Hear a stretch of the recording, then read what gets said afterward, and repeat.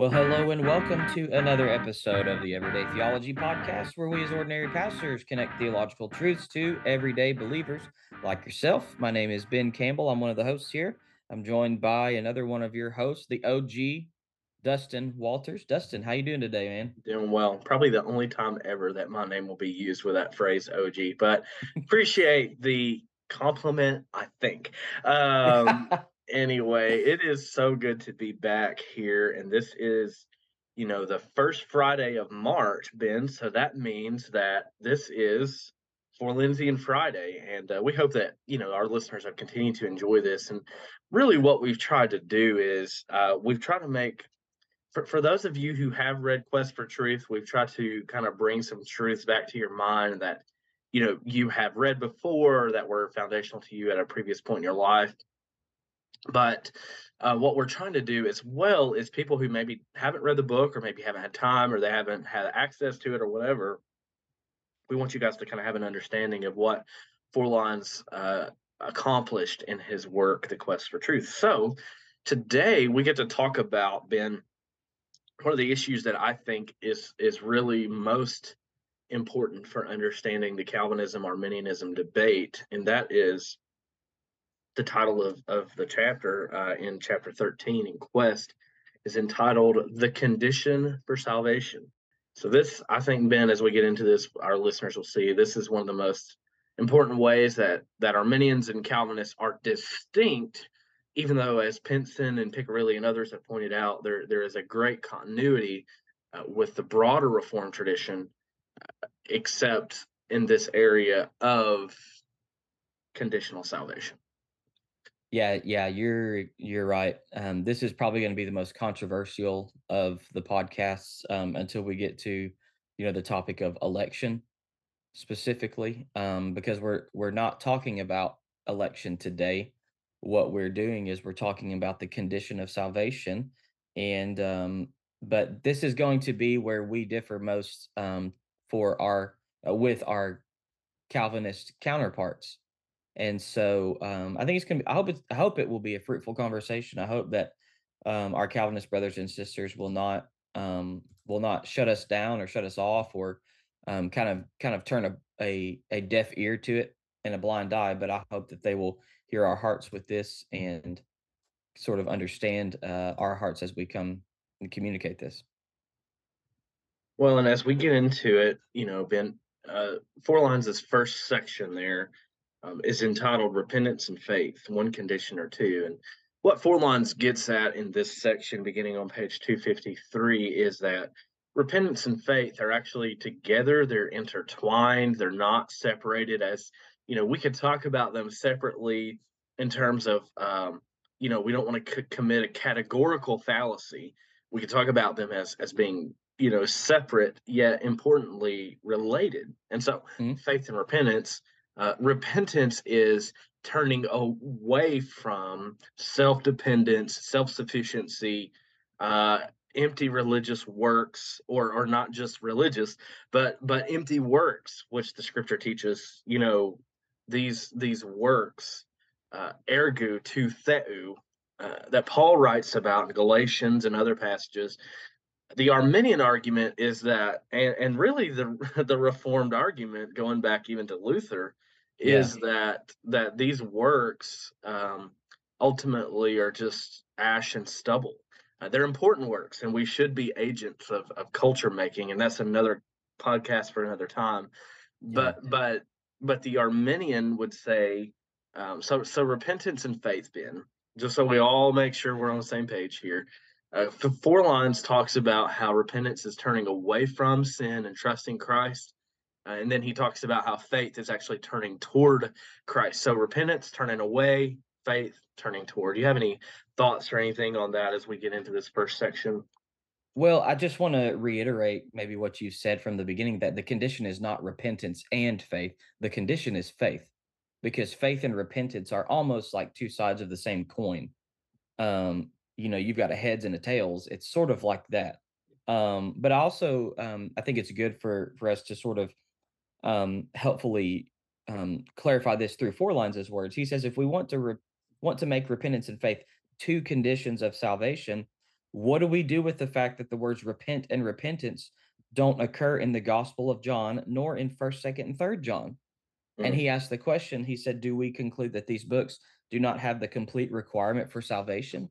And the answer is obviously a resounding no. They have right. they have the words of life. So I think there is a good endeavor in um making those two things distinct, but understanding that they are again like one and the same. So four lines moves in the first paragraph, or rather the first subsection, to describe the meaning of repentance. He talks a lot about the changing of the mind, which I think is fascinating because Yeah. Forlans was a person who he believed in the use of the mind and Christian faculty, the Christian use of Christian thought. And I mean, I think that impacts his whole worldview understanding. But he talks about repentance being a change of mind. Yep. He says there's a change of opinion, viewpoint, or conviction. In repentance related to salvation, the question is, on what does the change focus? This question is answered by examining passages where repentance is used in connection with salvation. He goes on and he lists them, but the point is that there is a turning of mind wrought by the Holy Spirit, through which faith ultimately comes to be expressed. Yeah. So the relationship between the two, Ben. Yeah, well, I just think at bottom of 254, he says it's repentance that terminates in faith. So, it's a almost you can kind of think of it as like couple steps up to your front porch, you know, or in one way that's probably a faulty example, but you repent from sin. You are repenting and saying that I'm going to change and I'm going to have a change of heart and a change of mind, a change of life, and a change of desire and a change of, if you willfulness and volition. But I'm going to, because I've repented, I'm going to exercise faith in the Messiah Jesus. He says repentance stresses that change is involved. Faith stresses the end to which change is directed. Mm. So So there's a so I think teleological argument there. yeah. There's a nice sort of clarifying element to what is going on. Well, and Forlines is very quick to point out that while repentance is necessary and is closely related to faith, um, sorrow for sins is not repentance, according to Forlines. And there Yes. is a difference in confession in the context of public worship. Then that is, I'm confessing this because I'm afraid I'm going to get caught or found out about my sin. That's a whole different thing than, you know what, I have sinned, I have grieved God and His church by doing this, and so now I stand before God as judge, facing the consequences or whatever mercy He may bestow on us. But Mhm. but just feeling sorry for ourselves isn't repentance, and I think that's very very important that Four Lines says that.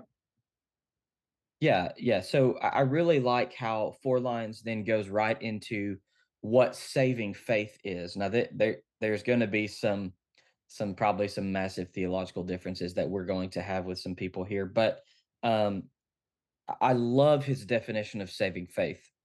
He says that saving faith is the abandonment of all trust in self or anything else and a complete confident trust in Christ for salvation. That's what Amen. faith is, right? Faith is trust. It is a hopeful trust. That's how Pick really defines it. And so, what Four Lines says here is that there is a bit of a problem, though. There's sort of a tension that the Bible gives. I mean, that's why there's a big disagreement about this, right? Because there's tension in this doctrine. But he says, how do we avoid leaving the impression that salvation can be a superficial experience if faith is the only condition for salvation? In other words, he says, some try to cope with this problem by the way they explain the nature of faith. And so, Mhm. what Four Lines says is that faith isn't complicated. He says there's two elements, there's an acceptance of redemptive truth, and then there's trust. So you can kind of look at that again like a repentance and faith type thing. Repentance is showing that, hey, I see the validity and the truthfulness of God's word and his truth and the truth of Jesus Christ and his messiahship and his being the Lamb of God who takes away the sin of the world. So I'm going to then move my desires and my trust of self, and I'm going to die to myself. That's scriptural, by the way. And Mhm. then I'm going to trust in Christ and his work.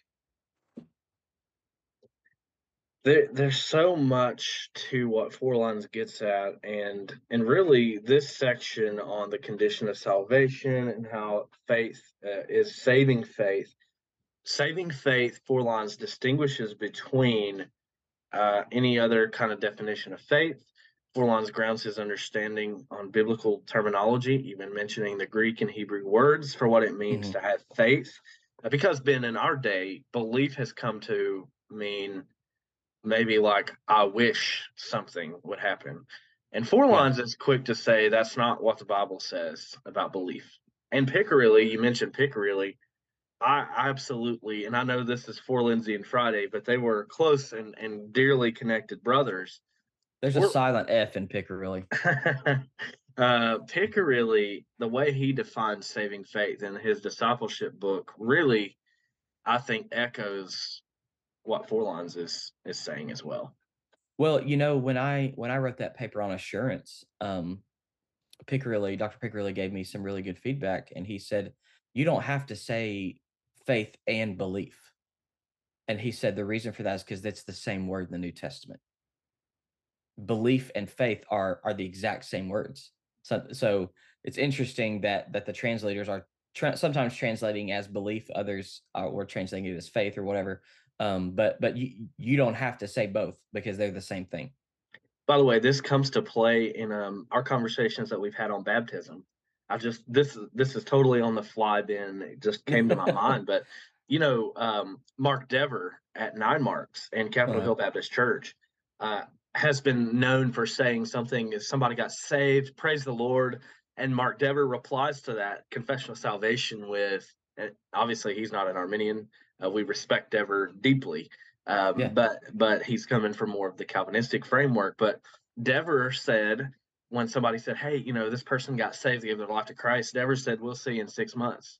And some people kind yeah, of pushed back against him and said, like, "Why would you ever say that?" And he's basically getting at, I mean, is it fair to say that he's talking about, even as a Calvinist, the importance of life change and repentance sure. for this person who's made a profession. He's saying with a 6 month comment, let's see if we actually see that faith put into action. Yeah, and I think that brings up really the tension with the order of salvation, the order of salutis. That's really where we're going to have the biggest difference, because Four Line says we believe for salvation. So we're not believing because we've been saved.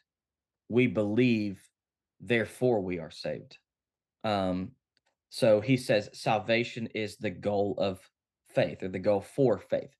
So there is so many things that we could go on with this. He says saving faith is exercised by a person who realizes that salvation is designed to forgive people of sin and restore them to the experience of holiness.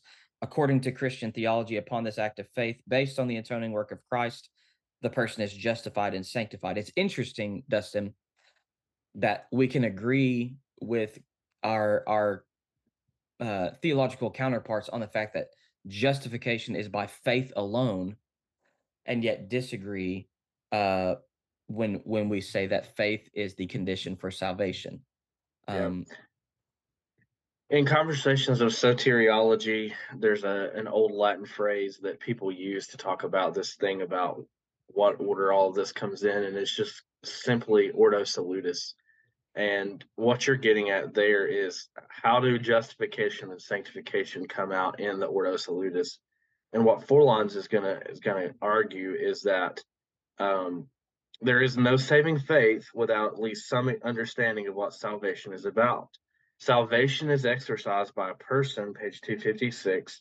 Salvation is exercised by a person who realizes that salvation is designed to forgive people of sin and restore them to the experience of holiness.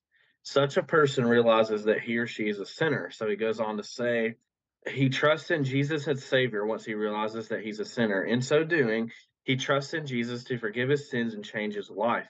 According to Christian theology, this act of faith, based on the atoning work of Christ, the person is justified and sanctified. Yeah, yeah. So I think it's important here to exercise our own minds in understanding that faith is a gift. Four lines goes into that. You can think of Ephesians 2:8 through 10. It's for by grace you're saved through faith. And that's not of yourselves, it's a gift of God. Um, Four lines says, God gives to us the aid that is necessary, without which we could not exercise faith. It is not a gift in the sense that it is not an exercise of our own personality. So that's important. Enter in again total personality here, which we've probably discussed every Friday, every first Friday of the month for the past year. But you can understand that there is the total personality approach to this, meaning that we as human beings think with our minds, feel with our hearts, and act with our wills.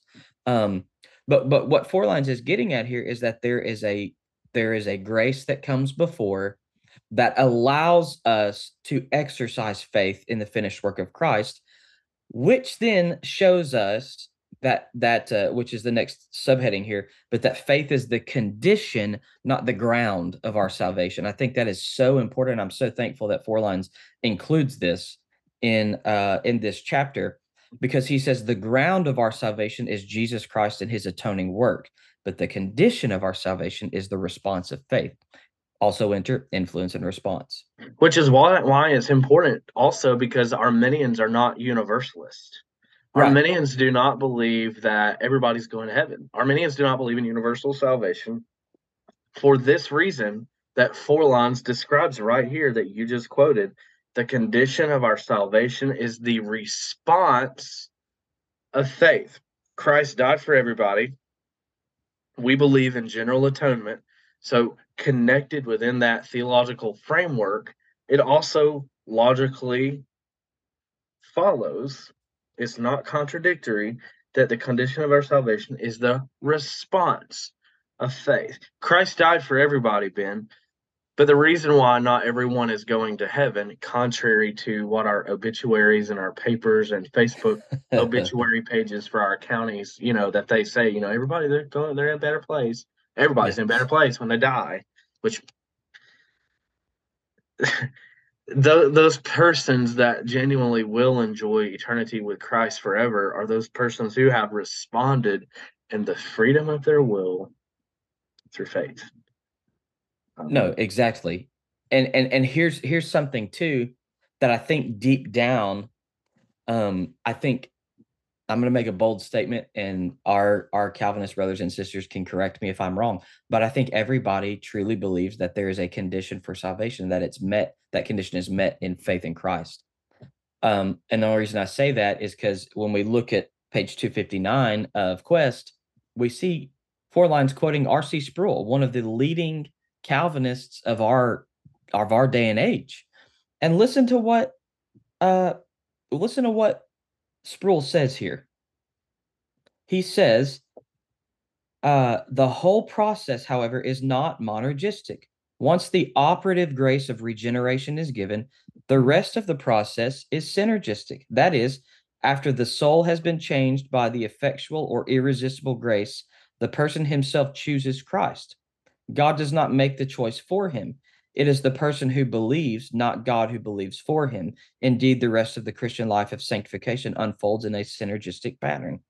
But the problem that we're getting at here, with this, so there's sort of an agreement and a disagreement here, right?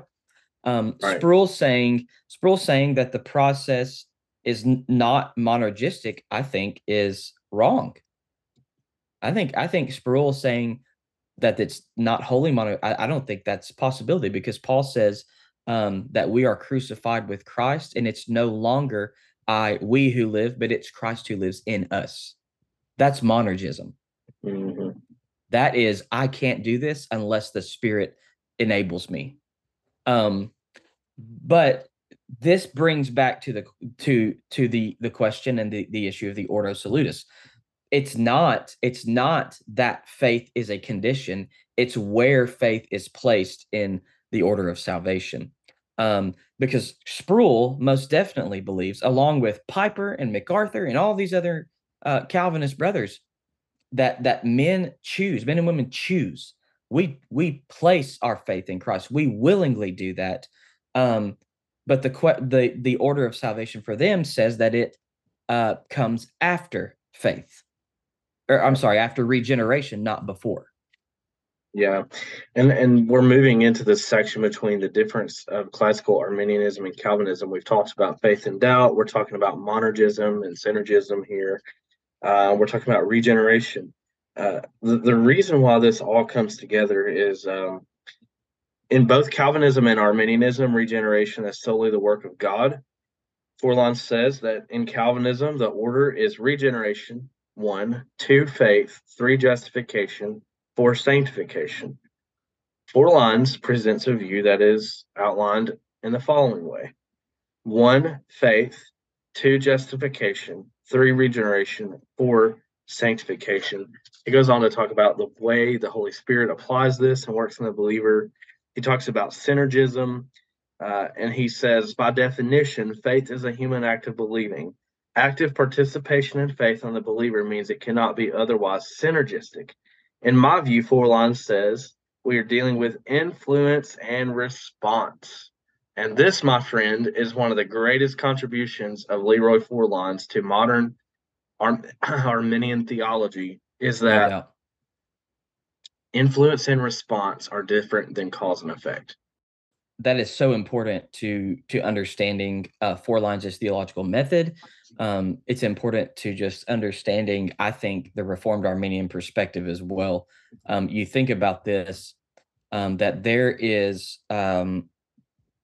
just because we believe that there is a human element to this, in the fact that humans choose, we make choices, doesn't mean that we are saying that salvation is synergistic, that man cooperates with God. We're not Pelagian, right? And we're not semi-Pelagian. But what we're simply saying is that God works and interacts with humanity, not in this cause and effect type of relationship, because that's like a machine worker with the machine. I press a button, the machine does this, you know. I turn the key, the engine combusts and turns on. It's not like that. That's not how God interacts with his creation. And we see that because we look at the image of God in the Old Testament, and it's rational. And again, total personality. God is a thinking, feeling, and acting being. And we, as his creatures, are rational beings who think and feel and act as well. And so um, we are only able to say yes because we've been drawn by God to Yeah, himself. I think about the song we sing, and I love the song, and we sing it a lot for our kids at camp every year, and as we get into the spring semester here, and there's a lot of people in our churches that are getting ready to raise funds for their kids to go to camp, and we support that, and we pray that they will. But I was thinking about the song, Ben, I have decided to follow Jesus, and what we can sing that heartedly, Sure. robustly. But when we as Arminians sing, I have decided to follow Jesus, no turning back, we didn't just wake up one day and decide of our own humanness, of our own ability, that we're going to choose Christ. The Spirit was working through various influences in our lives. You and I both have different yet similar stories of coming to faith in Christ. You grew up in a pastor's home and you were inundated with the gospel, and there came a point where Ben had to follow Christ, and it wasn't enough to Yeah. just be a part of your dad's church, but you had to follow. But the same is true in my life and everyone else's.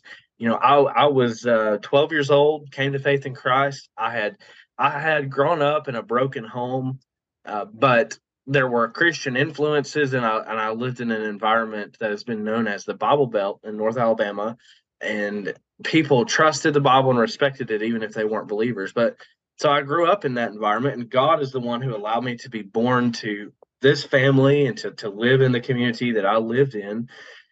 But there also came a moment where I had been attending church for several months, and I was in a worship service, and the pastor was preaching on eternity.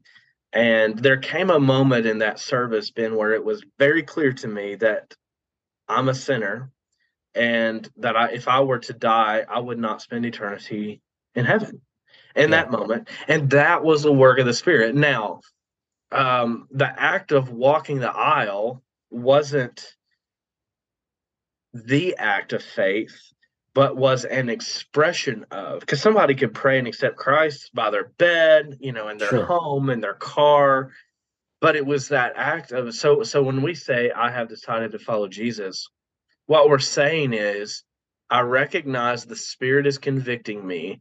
I'm going to respond in the affirmative.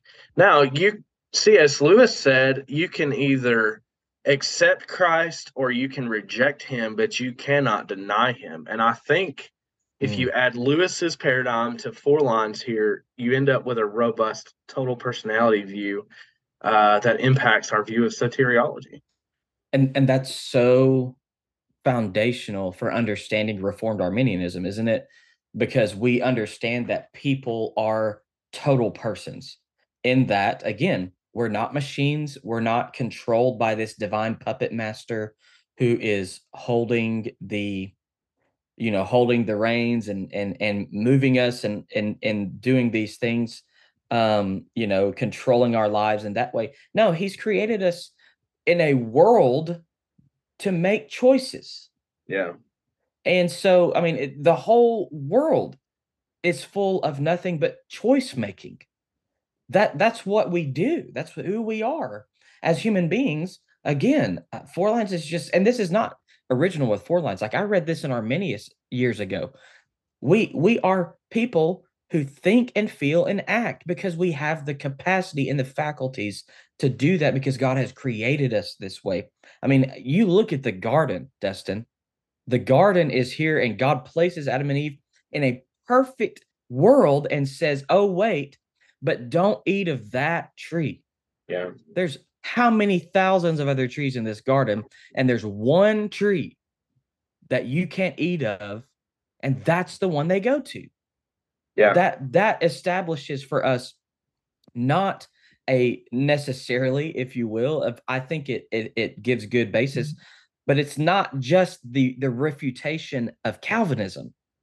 It's the affirmation of a freedom of the will within the framework of possibilities to show people that we make choices not based on God's determined will, but based on our freedom and our imago Dei that we've been created with.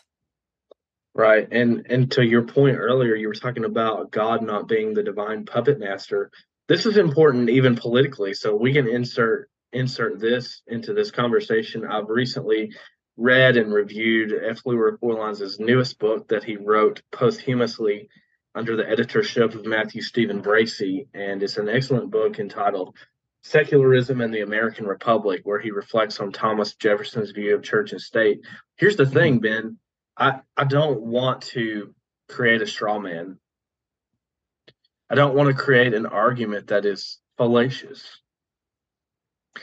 Sure. But the puppet master thing isn't even truly Calvinism. It's it can lead to it. It's deism, which is not Christian monotheism and the triune God who's personal. Right. I mean, and so I think I'm not saying that Calvinism is deistic, but I am saying if you remove the human person from faith, Right. um, that it maybe has more deistic tendencies than Christian theism Yeah, yeah, tendencies. it sort of removes the personal element that and the personal relationship that is possible, right? Yeah. Well, and I think this is where we kind of get at the heart of the matter here. And Four Lines closes this section, Ben, talking about how faith is not a work. A lot of times, the Calvinists will point to us and say that you're saying all this about free will, so then what you're actually saying is that faith is a work that humans do. That's not what Arminius believed. That's not what Forlans believed. Even though some of the later non-Calvinists, such as Wesley defined work and faith in different terms than Arminius and Forlans, obviously. We don't need to oversimplify Wesley either, because that Sure. brother contributed so much. And I think, to bring in Matt Pinson into this conversation, Matt Pinson has shown us through the years of his writing and ministry and just public conversations, and he has taught us that Arminius had a lot in common with Calvin, and yet there are important differences between Reformed Arminians or Pickerillian or Forlensian Arminians Mhm. and like Charles Finney or Yeah. somebody like that. Even though we respect, different things from those brothers. So how do Ben do we come to terms with this point of that Forlans makes, that faith is not a work? Well, I think there is I think there are some very foundational beliefs that aid in this. One is the fact that we are saved, we are justified by faith alone in Christ alone. Those reformational solas, I think, are very foundational to this perspective of faith as a work or not a work. Another thing I think is important is the sufficient work of Christ. Amen. That is foundational. I mean, that is at the heart of Christian theology. Is that I like to, the way I sort of give gospel presentations, like in sermons, is I say that Christ lived the life you could not live, but died the death you should have died. Because that, in other words, we should live perfectly, but we cannot. Christ did. But then at the same time, like, we owe a debt. Anselm, probably one of my favorite historical theologians, says man owes to God something he cannot repay, but he must repay it in order to be saved. Mm. And the beauty of Christianity is that God, in his love and his grace, became man and paid our debt. And here's the crazy thing, Dustin. He Mm. saved us from himself by himself And for himself. and for himself and through himself. Right. That's the beauty of Christian theology. It's the beauty of the gospel, that only God can save us from God. And so for faith to be counted as a work goes against the narrative and the story of Scripture. I think of Forlans' words on 265. He says, "The only ground of my justification before God is the penal death of Christ and his life of absolute obedience to the Father." Mm. That's our basis of reconciliation and ground for justification before God Almighty. He mentions in this chapter the hymn, "The Solid Rock." Yeah. My hope is built on nothing less than Jesus's blood and righteousness. Um, when darkness seems to hide his face, I rest on his unchanging grace. When he shall come with trumpet sound, listen, he says, "Oh, may I then in him be found." Not dressed in his righteousness alone, faultless to stand before the throne, because Mm. it's on Christ, the solid rock, I stand, and all other ground is By the sinking sand. way, just a fun note, two observations here. He mentions the hymn. That indicates a little bit about his theological method. He's not writing a theology that it's just out there somewhere. Forlans understood that it has to be lived out in the body of believers, the church. I wish he would have written a book on ecclesiology. Man, yeah. But as you were reading that hymn, two thoughts came to my mind that dominated as you were sharing that. Number one, the fact that he includes a hymn in the context of the body text of the theology indicates that Yeah. poetry and art and all of that, they do come to our theology. They're not separate. So cultural expression is connected to our theology. Observation one. Sure. Observation number two, the subjunctive aspect. What's the subjunctive aspect? May I then in him be found. That has something to say about perseverance, which is a topic for another podcast. And We'll get yet, there. and yet, the hymn writer says, May I then in him be found, dressed in his righteousness alone. We are not eternally secure to go about life any old way. I'm also reminded of another song, prone to wander, Lord, I feel it, prone to leave the God I love. It's amazing that Arminians and Calvinists can sing the same songs and have totally different outlooks. I love the way he sums this up, Ben, and I think this is a fitting way to wrap up this Forlensian Friday. Yeah. He says, I believe I can say justification is by faith alone with as much conviction and as much confidence as any Calvinist or Lutheran can. But I would like to go further and make a distinction between the condition of justification and the ground of justification. When it comes to the ground of justification, I would say justification is by Christ alone. My hope is built on nothing less and nothing more than the death and righteousness of Christ, and that alone. By God's help, I believed, and he freely justified. Amen. I'm telling you, man. I love that concluding paragraph, and I'm just thinking, I have this underlined in my copy of Quest.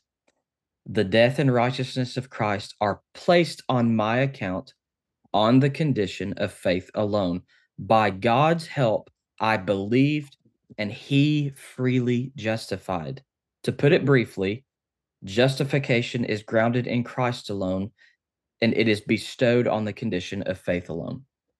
So, in other Amen. words, we can echo scripture that says that Abraham's believed God and it was counted to him as righteousness. That justification, our justification is imputed to us. Our righteousness is imputed to us because we have believed in the sufficient work of Christ in his active and passive obedience, his life and death, and his resurrection. And that is made ours by faith. It's not made ours by some sort of coming to God in a way that we would think. It's not made by some sort of merit. It is only made ours by the faith that we trust in the sufficient work of Christ on Calvary's cross. I am grateful to God for his grace. I'm grateful to God for the gift of faith. And I'm grateful that he provided us with both Arminius and Calvin. And I'm thankful that God provided us with Leroy Forlines, who had a way of bringing these truths down to everyday believers. And we pray that this truth about our conditional salvation on faith has reached you for your good and God's glory. We're so excited about what God's doing here at Everyday Theology. And in just a few episodes, we'll be celebrating our 100. We're so thankful for you all. Coming up next, we'll be talking about the next question in the Free Will Baptist Catechism. We hope you all will join us in our next Friday episode of Everyday Theology. Thanks for listening, everyone.